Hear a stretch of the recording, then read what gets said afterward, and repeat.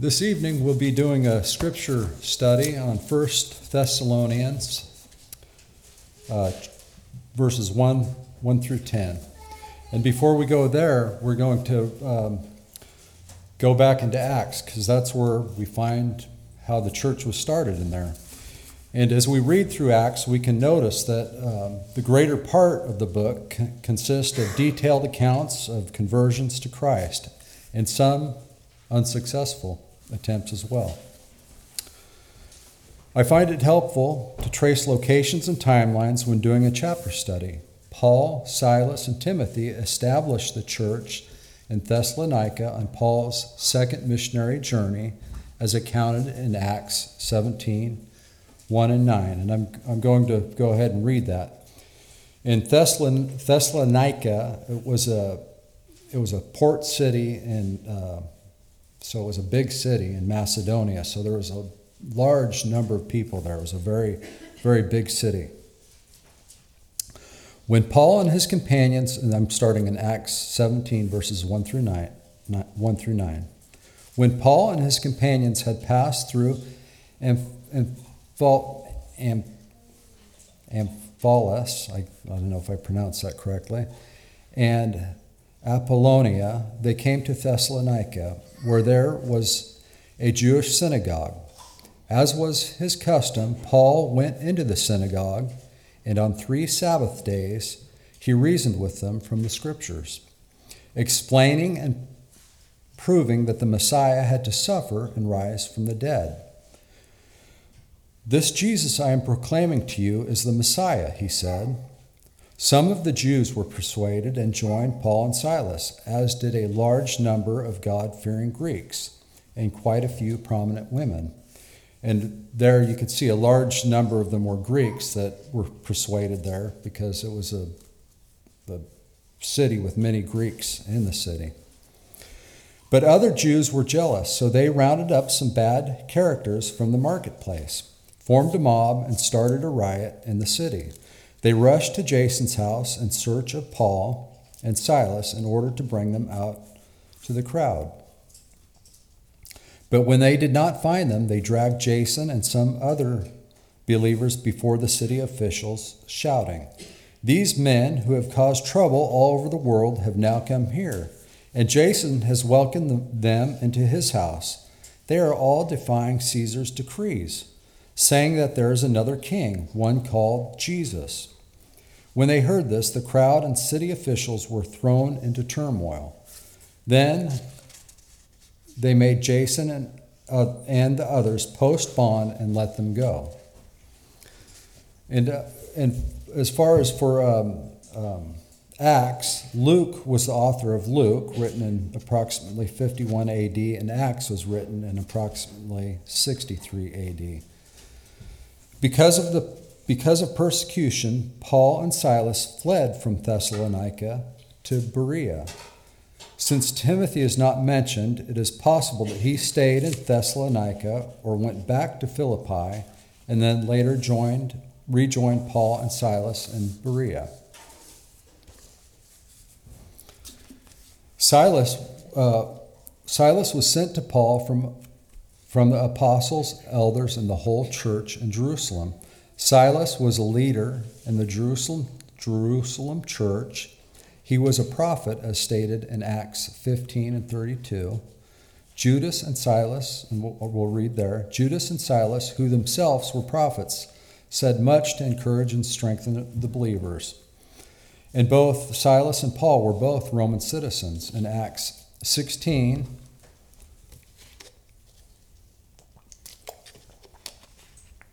(37 and 38). But Paul said to the officers, "They beat us publicly without a trial, even though we are Roman citizens, and threw us into prison. And now do they want to get rid of us quietly?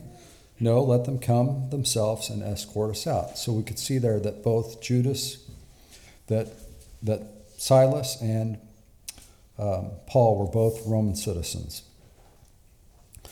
The officers reported this to the magistrates, and when they heard that Paul and Silas were Roman citizens, they were alarmed, and And also, Silas was Paul's companion on his second missionary journey, and that's in Acts 15 and 40. But Paul chose Silas and left, commended by the believers to the grace of the Lord. Timothy becomes Paul's traveling companion during the apostles' second missionary journey in Acts 16, 1 and 4. Paul came to Derbe and then to Lystra, where a disciple named Timothy lived, whose mother was Jewish and a believer, but whose father was Greek. The believers at Lystra and Iconium spoke well of him. Paul wanted to take him along on the journey, so he circumcised him because of the Jews who lived in that area. For they all knew that his father was a Greek, and they traveled from town to town. They delivered the decisions reached by the apostles and elders in Jerusalem for the people to obey. And Timothy remained a trusted brother until the end of Paul's life. 2 Timothy 1, verses 2 and 5. To Timothy, my dear son, grace, mercy, and peace from God the Father and Christ Jesus our Lord. I thank God, whom I serve as my ancestors did, with a clear conscience. As night and day I constantly remember you in my prayers, recalling your tears. I long to see you, so that I may be filled with joy. I am reminded of your sincere faith, which first lived in your grandmother Lois and in your mother Eunice, and I am persuaded now lives in you also. And the purpose of this letter, in writing this letter, was to praise the new converts for their perseverance and to encourage them in their trials. In 1 Thessalonians 3 and 3 through 5, so that no one would be unsettled by these trials, for you know quite well that we were destined for them. In fact, when we were with you, we kept telling you that we would be persecuted. And it turned out that way, as you well know. For this reason, when I could stand it no longer, I sent to find out about your faith. I was afraid that in some way the tempter had tempted you and that our labors might have been in vain.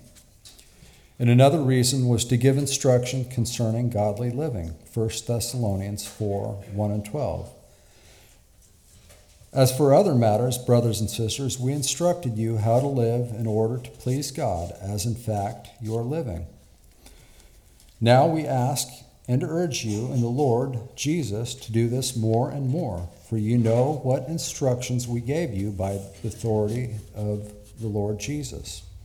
It is God's will that you should be sanctified, that you should avoid sexual immorality, that you should learn to control your own body in a way that is holy and honorable, not in passionate lust like the pagans who do not know God, and that in this matter no one should wrong or take advantage of a brother or sister. The Lord will punish all those who commit such sins. As we told you and warned you before, for God did not call us to be impure, but to live a holy life. Therefore, anyone who rejects this instruction does not reject a human being, but God, the very God who gives you his Holy Spirit. About your love for one another, we do not need to write to you, for you yourselves have been taught by God to love each other, and in fact, you do love all of God's family throughout Macedonia. Yet we urge you, brothers and sisters, to do so more and more, and to make it your ambition to lead a quiet life. You should mind your own business and work with your hands, just as we told you, so that your daily life may win the respect of outsiders, and so that you will not be dependent on anybody. And another reason for this was to give assurance concerning the future to the believers who die in Christ, who die before Christ returns. In 1 Thessalonians 4, 13 and 18. Brothers and sisters, we do not want you to be uninformed about those who sleep in death, so that you do not grieve like the rest of mankind, who have no hope. For we believe that Jesus died and rose again, and so we believe that God will bring with Jesus those who have fallen asleep in him, according to the Lord's word. We tell you that we who are still alive, who are left until the coming of the Lord, will certainly not precede those who have fallen asleep. For the Lord himself will come down from heaven with a loud command, with the voice of the archangel, and with the trumpet call of God, and the dead in Christ will rise first. After that, we who are still alive and are left will be caught up together with them in the clouds to meet the Lord in the air. And so we will be with the Lord forever. Therefore, encourage one another with these words. These recent converts from paganism, they would have found comfort and encouragement in this letter from Paul and Silas and Timothy. And there were many Greeks and Jews and others that converted in that city. And hearing this letter, they would have found great comfort in that.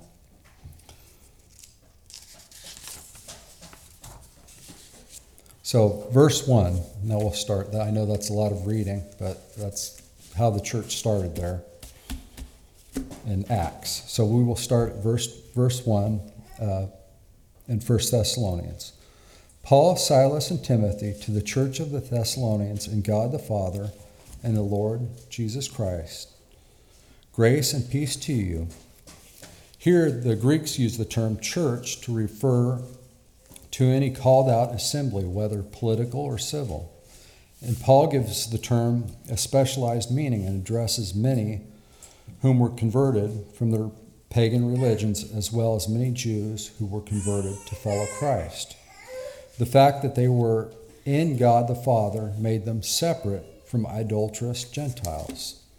The fact that they were in the Lord Jesus Christ separated them from unbelieving Jews. In God and in Christ are favorite expressions of the Apostle Paul, occurring some 263 times in his writings. Grace is God's favor toward man, free and unmerited. Peace is the result to all who receive favor in Christ.